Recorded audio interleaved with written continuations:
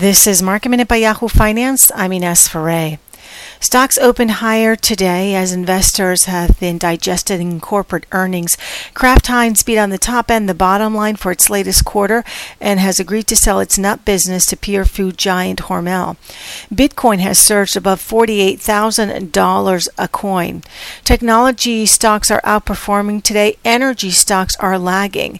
Bumble, the dating app, is going public today on the NASDAQ. Bumble priced its IPO at $43 a share. Bumble is indicated to open at around $62 a share.